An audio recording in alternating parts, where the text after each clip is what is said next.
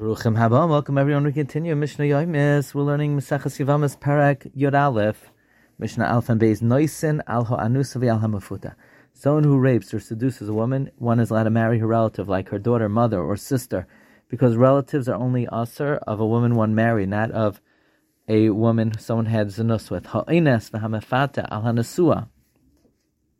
One who was ma'anes or mafata, the relatives of a wife that is married to him in kedushin. So someone who raped or seduced the relative of a woman that's married to him, chayev, he is obligated in the oynesh that the Torah says. Noisi admanusas of mufutas, of a person's allowed to marry someone who his father raped or seduced. Anusas b'nai mufutas b'nai, someone who his son raped or seduced.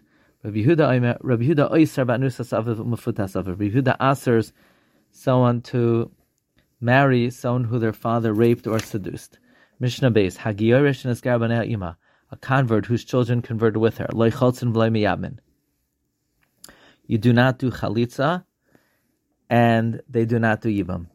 Yibam is only brothers from a father, and converts do not have brotherhood from the father.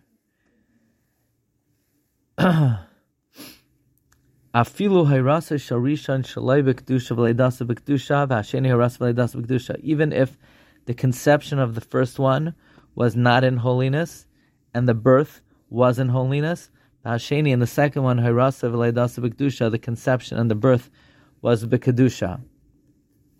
Even if the conception of the first one was when the mother was a Gentile, but the first one was born b'kedusha, and the second one was conceived and born b'kedusha. Still, since the first one was conceived shalai b'kedusha, there's no brotherhood from the father. Likewise, a maidservant whose children were freed with her, there's no brotherhood from the father, so there's no chalitza or yibam. Wishing everyone a wonderful day.